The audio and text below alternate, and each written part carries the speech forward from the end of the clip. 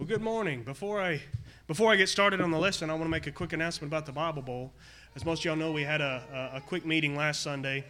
We discussed a few things, and basically we've decided to start meeting Sundays at 4 o'clock before the Sunday evening service to have an extra class time. The book this year is Revelation. So it's going to be pretty difficult to get through all of that. And also it was decided on what I thought was a good idea that dedicating the Bible studies specifically to Bible Bowl, it kind of lost a little bit of chance for evangelism for a lot of our visitors and things like that. And definitely for a new person learning about the Bible, the book of Revelation is not the place to start. So tonight at 4 o'clock and Sundays following until Bible Bowl at 4 o'clock, all the kids will be meeting here to go through a lesson before the 5:30 service. We do have the print-offs. I'm going to try to show up here a little bit early tonight and get the books made and all that stuff put together for the class. So everything should be running smoothly, hopefully. The Bible Bowl this year is September the 10th, Saturday, September the 10th. And as usual, just like last year, if you want to come out and watch, we always have a good time. We always have pizza and drinks and all that stuff. So we definitely want to support our kids as they do the Bible Bowl, as we do every year. Again, good morning. I'm glad to be here. I kind of appreciate when Randy takes off because it gives me a chance to do this. It seems like putting a lesson together gets a little easier, and, of course, standing in front of everybody gets a little easier every time I get a chance to do it, and I appreciate that. The title for this lesson this morning is Justice, Mercy, and Grace. And specifically, we're going to look at these three topics as to how they apply to our salvation. So justice of the three is probably the easiest for us to get a grasp on. Merriam-Webster, the dictionary, describes it as the administration of law. And, of course, there's a different couple of ways to use those words. Usually we think of a police officer bringing a criminal to justice. But it even goes as far as to defining laws, defining punishments for those laws, and so forth. It contains a sense of fairness. Justice and fairness go along hand in hand. They're not quite the same, but they're very much included together. The punishment for the crime has to be fair. It has to, as far as the American justice system is concerned, it's got to match up with the crime. We're not going to send somebody to a life sentence for stealing a pack of baseball cards, for example. That just wouldn't be fair. Society, specifically us in America, society is defined by the laws that it creates. I want you to imagine this country without the Constitution that gives us the freedom of religion. There are countries in this world that don't have that freedom. There are people in this world that don't have that freedom. The laws that a country makes, that a society makes, define it. Particularly our government. Our laws define crime to the letter. And I'll show you an example here in just a second. I don't know why it cut off the bottom, but I'll try to fill in for what it may cut off. I'm going to give you an example in just a second of how the Tennessee lawmakers look and read at laws, just to give us an idea of that. And that bottom mark there, justice is the creation, the interpretation, and the enforcement. So there are three parts of justice, as far as our justice and God's justice. We'll look at that later. But justice is the creation, interpretation, and enforcement of laws. Without justice, society would not exist. Think about that for a second. If there weren't police officers, if there weren't laws, if there wasn't punishment for crime, there would be no society. It would be man versus man, family versus family, and that's it. You kill it, you take it. That's what society would be like if there were no laws. Let's take a quick look at, for those of you taking notes, don't worry about writing this down because the screen is going to be full, but I just want to run through it real briefly and give you an example of the Tennessee justice system. It's the Tennessee Code Annotator, the TCA. It's broken down into titles, chapters, and parts. Specifically, Title 39 is the criminal offenses section. There's titles for businesses to follow, laws for businesses, for speeding tickets, that's Title 55, traffic violations, all that stuff. This is the description of robbery. Robbery is probably the easiest one to grab, and it actually fit on one screen. So robbery is the intentional or knowing theft of property from the person of another by violence. So you get that picture in your mind of a mugging. Somebody walking up to somebody, beating them up, taking their wallet, taking their purse. That is robbery. Now, for aggravated robbery, it's robbery, but where you use a deadly weapon, or have you ever seen on TV where a robber will have his finger in his coat pocket, but it'll look like a gun? Well, that's enough to make it aggravated robbery. It's either accomplished with a deadly weapon or a display of any article used or fashioned to lead the victim to reasonably believe, or if they suffer bodily injury. So if somebody gets mugged and they are seriously injured, it's aggravated robbery. And of course, especially aggravated robbery is just the kind of the next level up. It's accomplished with a deadly weapon, so they do have a gun or they do have a knife, and they suffer bodily injury. This is what the TCA is in essence. It is literally what constitutes a crime, what constitutes the severity of the crime, and what's the punishment of that crime. As you can see, robbery is a Class C felony. Aggravated robbery is a Class B felony, and especially aggravated is a Class A felony. Now, what does that mean? Well, this is Title 40, Chapter 35, Part 111. This is where our laws for the state of Tennessee lay out the punishments for felonies. As you can see, Class A would be the worst. Not less than 15 or more than 60 years in prison. Felony is a determinate sentence, Part A up there. A determinate sentence means that the law states specifically what the punishment is. The judge can't just make something up. The judge has to follow these rules. And as you can see, as you step down the scale, the year requirement for the punishment goes down as well as the fine. Like I said, I was going to get through that quick. But that is how Tennessee, at least, and the judges and the police officers and the prosecutors, those are the rules that they have to follow to enforce our laws. Let's take a quick look at a timeline for our American justice system. Typically speaking, judging from all of the knowledge that we have on law and order and all that stuff, but this is pretty much how it goes. Step 1, the crime is committed, and step 2, hopefully, the suspect is apprehended. They're brought to court. They have a trial, etc. This is where the prosecutors provide proof. We've all seen that. After the proof is determined, guilt is determined. They look at the law. They say, okay, this person did this. They're charged with this crime. They are guilty. Bang. Step 5, the sentence length or the fine amount is decided by law, as we just looked at. And then step 6, when propitiation is paid. Now, that's the key word. I'm going to say that word a lot, and I'll probably mess it up a few times. When propitiation is paid, the criminal is released. So in this case, propitiation is the serving of the sentence or the paying of the fine. Once either one of those two conditions are met, that criminal is released. He's not forgiven, it's still on his record, but he is released from service. Consider that phrase there at the bottom. I'm sure you've all heard it before. It's somebody has paid their debt to society. They commit a crime, they do their time, their debt is paid. That is, in essence, what it means to make propitiation for your crime. Now, God's justice is very similar. It's actually kind of eerie. It's almost like, our court system decided to use his ideas or something, When Jesus returns the second time, he is going to judge us. He will be our judge, but it's not going to be his opinions or his prerogatives. He's going to judge us by the word. John chapter 12, verse 48 says, "He that rejecteth me and receiveth not my words hath one that judgeth him. The word that I have spoken, the same shall judge him in the last day." And also even back in the Old Testament, Jeremiah 23, verse 5. "Behold, the days come, saith the Lord, that I will raise unto David a righteous branch," obviously talking about Jesus, "and a king shall reign and prosper and shall execute judgment and justice in the earth." So when Jesus comes back, he will judge us by the word. You have that picture in your head of a judge nowadays. He's standing there behind the bench. He's got his gavel. And then behind him is usually the seal of the state of Tennessee or wherever he may be judging for. And in my head, I see that same thing. Of course, this is, what my mind's eye sees is Jesus there standing at a bench with the word in his hand instead of a gavel, and God behind him because he is judging for God. And in essence, the timeline is very similar. So, for example, or in this timeline of God's justice, Step one, sin is committed. We know this is as life.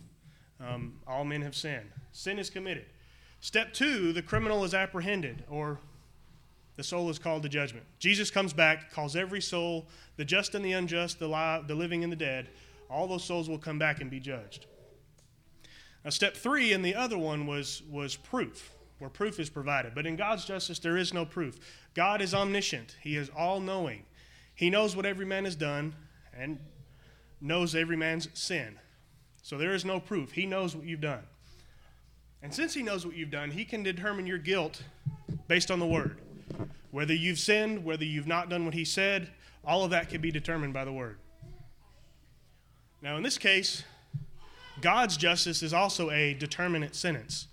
That sentence is eternity, period. There's no longer shorter, can't get any longer, but there's no shorter sentence. It is eternity. The fine, even back in the Old Testament, has been a blood sacrifice. And then number 6, of course, propitiation must be met. So how do we, as humans, lowly little humans, how do we provide propitiation? Well, we can't. We do not have the means to provide it for ourselves. Matthew 19, Matthew 19, 25 and 26 says, when his disciples heard it, now this is speaking of the rich man that came and said, how would he be saved? And Jesus told him to give away all his riches. And he said that a camel will sooner pass through the eye of a needle than a rich man will make it into heaven. And so his disciples wondered, they were exceedingly amazed, saying, who then can be saved? But Jesus beheld them and said unto them, with men this is impossible. With men salvation is impossible, but with God all things are possible. So men have no way to save themselves on their own. They need help. So how has God made it possible, you might ask? Well, how can man achieve propitiation? Well, it's already been paid for us. Somewhere about 2,000 years ago, give or take. 1 John chapter 2 and verse 2 says, and he, speaking of Jesus, is the propitiation for our sins, and not for ours only, but also for the sins of the whole world. 1 John chapter 4, verse 10. Herein is love, not that we loved God, but that he loved us and sent his Son to be the propitiation for our sins. And then Romans 3, this is the verse that Brother Adam read. For all have sinned and come short of the glory of God, being justified freely by his grace through the redemption that is in Christ Jesus, whom God hath set forth to be a propitiation through faith in his blood, to declare his righteousness for the remission of sins that are past through the forbearance of God. So the propitiation for us was paid 2,000 years ago when Jesus died on the cross. He was the blood sacrifice that is adequate for God's justice. So what else is included in that offer of propitiation, you might ask? Propitiation is not enough on its own. Mercy is also required. God is both perfectly just and perfectly merciful at the same time. Let me give you an example. Imagine a judge in a courtroom who is only just. He receives every criminal guilty sentence, gives everyone the maximum fine, the maximum penalty, every time without fail. That judge is just, but he is not merciful. The Bible says that God is merciful and just. Imagine a judge, on the other hand, who is perfectly merciful. A person comes in, he is committed of a crime, he is guilty. The judge either lets him go or gives him the lightest sentence possible. He's not doing a service to society. He is no longer just. God is perfectly just and perfectly merciful at the same time. He will do exactly what he says. He will punish those that do not obey the law, but he will be merciful to those who have followed his rules. Best definition of mercy that I could find for this lesson is the withholding of rightful punishment. Now, we all have it in our head that, yes, sins will be forgiven and we won't be punished for those. But it goes just a little bit deeper than that. Excuse me. See, I lost my place. Here we go. Without propitiation, without being part of what Jesus did for us, we will not receive mercy. We can't. Acts chapter 13, verse 38 and 39 says, "Be it known unto you, therefore, men and brethren, that through this man," through Jesus, "is preached unto you the forgiveness of sins. And by him all that believe are justified from all things, from which ye could not be justified by the law of Moses." All men are justified of all things through Christ Jesus. Now sin, we know, 1 John chapter 3, verse 4 says, sin is a transgression of God's law, period. We know that. All men have sinned. We've already read that a few times, Romans 3:23. So all men require God's mercy to avoid punishment. God wants all men to be saved. Let me say that first and foremost. God wants all men to be saved. 1 Timothy 2:4 says that.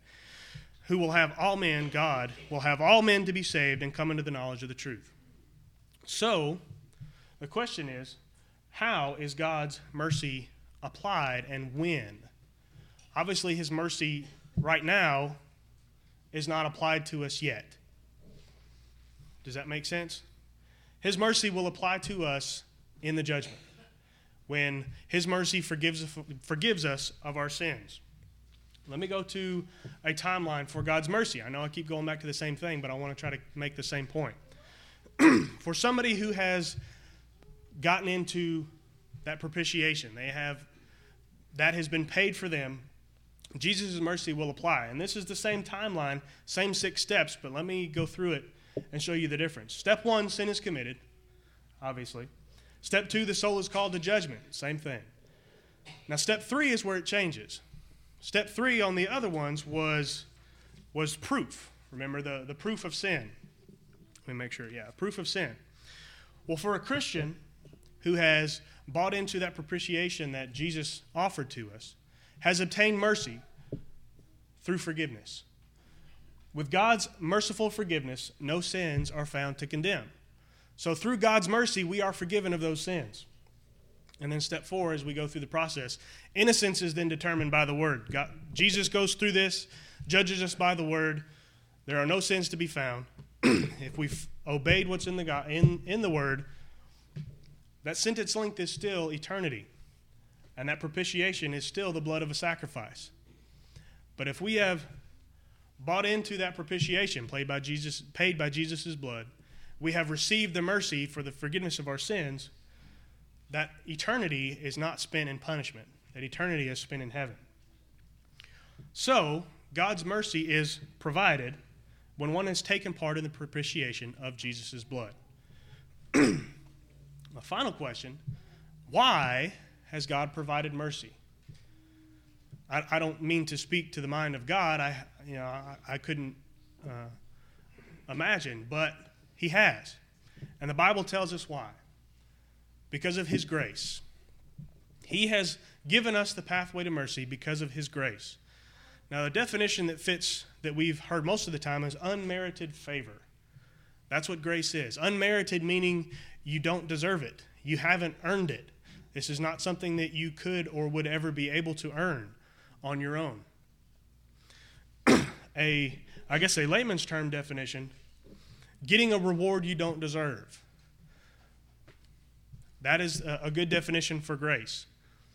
A Christian's reward, in that same vein, a Christian's reward is mercy.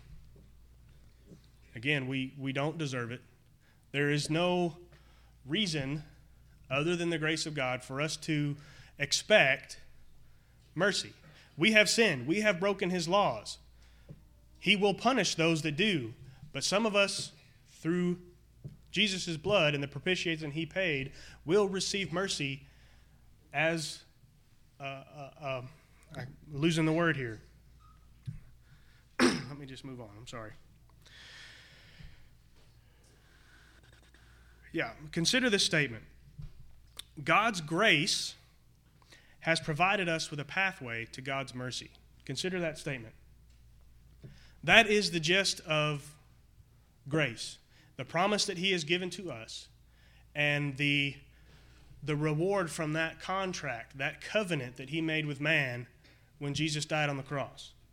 Grace has provided us a pathway to mercy. Titus 3, verse 5 It says, He saved us not because of righteous things we had done, but because of His mercy. He saved us through the washing of rebirth and renewal by the Holy Spirit. He saved us because of His mercy. Or not because of His mercy. Sorry. But because of His mercy. Keep getting off track. 1 Peter chapter 1 and verse 3 says, Praise be to the God and Father of our Lord Jesus Christ. In His great mercy, He has given us new birth into a living hope through the resurrection of Jesus Christ from the dead. Again, mercy. Ephesians chapter 2, verses 4 and 5. Because of His great love for us, God, who is rich in mercy, made us alive with Christ, even when we were dead in transgressions. It is by grace you have been saved. Now the last portion there, it is by grace that you have been saved. The denominational world takes that and runs with it and says grace is the only thing you need. That's not the case. It is because of God's grace, He gave us a pathway to receive His mercy. So it's not grace that saves, it is grace that allows for salvation. That may make a little more sense. Ephesians 1, verse 6 and 7. To the praise of the glory of His grace, wherein He hath made us accepted in the Beloved, in whom we have redemption through His blood, the forgiveness of sins according to the richness of His grace. Again, grace gives us the ability to be saved. And there's really no better reason. Why did God give us grace? Why did He allow us this pathway? There's no better explanation than John 3:16. For God so loved the earth that He gave, or the world, that He gave His only begotten Son, that whosoever believeth in Him shall not perish but have everlasting life. That is why. Because God so loved the world. Not that God loved the world, but He so loved the world that He gave us this pathway through His grace, gave us a pathway for Jesus so that we can get into His death, we can get that propitiation can be paid for us, and through the mercy of God we're forgiven of sins, and heaven can be our home. So, how do we accept that offer of propitiation? How are we, lowly humans, not worthy of this grace, never deserving of it? How can we get into it? Let me read once again the lesson for the text. For all have sinned and come short of the glory of God, being justified freely by His grace through the redemption that is in Christ Jesus, whom God hath set forth to be a propitiation through faith in His blood. Through faith in His blood. That's how. How do we get into propitiation? Through faith in His blood. Symbolically, this is pulling from several different verses. Symbolically, we must come into contact with Jesus' blood. 1 Peter chapter 1, verses 19 and 20 says that we are redeemed with the precious blood of Christ, as of a lamb without blemish and without spot, who verily was foreordained before the foundation of the world, but was manifest in these last times for you. So this propitiation, this offer that Jesus was set up for, that was decided long ago at the foundation of the world. God knew that Jesus would come and make this sacrifice.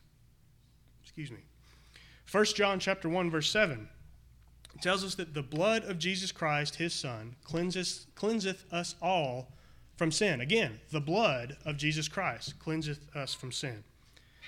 And then Revelation 1, verse 5. And from Jesus Christ, who is the faithful witness, and the first begotten of the dead, and the prince of the kings of the earth, unto Him that loves us, and washed us from our sins in His blood. Again, Jesus' blood. Now, in the Old Testament, once a year, the high priest would do their bullock or their lamb offering, would bring it into the holiest of holies. You had the tabernacle, you had the holy place, which had the showbread, the lantern, the altar of incense. And then you had the holiest of holies, and in there was the Ark of the Covenant, the cherubims leaning forward, and there in the middle was the mercy seat. And as part of this once-a-year atonement, that high priest would take the blood from the sacrifice, and he would sprinkle it on the altar. That sacrifice sufficed for the children of Israel to pay their propitiation. That was what it took for them. They were chosen of God. They were given a law, a rule. That was their propitiation. For us, it's not that easy. The blood of a goat or a bull is meaningless for us. It's not good enough for our sins and for the sins of the world. Ultimately, we come into contact with Jesus' blood at baptism. Let me read a few verses there. Colossians 2, verse 12. It says, buried with him in baptism, wherein also ye are risen with him through the faith of the operation of God, who hath raised us from the dead. And Romans 6, verses 3 through 5. Know ye not that so many of us as were baptized into Jesus Christ were baptized into his death? Therefore we are buried with him by baptism unto death, that like as Christ was raised up from the dead by the glory of the Father, even so we also walk in newness of life. For if we have been planted together in the likeness of his death, we shall also be in the likeness of his resurrection. So in order to be part of that propitiation, we have to come into contact with Jesus' blood. How do we do that? Ultimately, it's at baptism. It's symbolic. We don't actually touch or come into contact with blood, but it is the act of baptism that symbolizes that. I want you to remember what I said. God is perfectly just and perfectly merciful at the same time. He will punish those that sin against him, those that transgress his laws. He will punish them. But he has given us a pathway for mercy. Forgiveness of sins and mercy are one and the same in this lesson. The mercy that he has provided is the forgiveness of sins. And remember that God is gracious. He is perfectly gracious. He so loved the world that he gave his son for us before the foundation of the world, before man was created. He knew that Jesus would come and be the sacrifice for our sins. And that is something that we don't deserve. Plain and simple. His grace provides something that we do not deserve. So the question is, well, what must I do to be saved? On the back of the bulletin there in front of you, if you picked one up, we have this exact text. This is what you must do to be saved. You must hear the word. That makes sense. Nobody argues with that. You have to know who God is. You have to learn who God is, learn what he did, learn who his son is, learn what Jesus did for us. You have to believe that Jesus Christ is the Son of God, that he is who he says he is, and that he came for remission of our sins. You have to repent of those past sins. Whatever life that you lived before has to stop. Whether it's drinking, partying, sexual immorality, whatever, that has to stop. You repent. You turn away. It's a change in mind that comes about a change in action. That's how it's been defined here before, especially by Brother Randy. You have to confess that Jesus Christ is the Son of God. We have several examples of that. The Ethiopian eunuch is usually the first one that comes to my mind. He said, I believe that Jesus Christ is the Son of God, and he was immediately baptized and brought into Jesus. And they're that next step. You have to be baptized. I've said it before, I'll say it again. There are 10 examples of what must I do to be saved in the Bible. And all 10 of them include baptism. Every single one. And then, of course, we have to remain faithful. The Bible does not teach the doctrine of once saved, always saved. There are examples in the Bible where somebody has fallen away. And so that can happen to us just as it happened to them in the Bible. Remain faithful. Now, we as Christians, we have a pathway to be forgiven of those sins. We come and we repent. It's basically step 3 again. We repent of those sins and we turn away from them and we ask for forgiveness.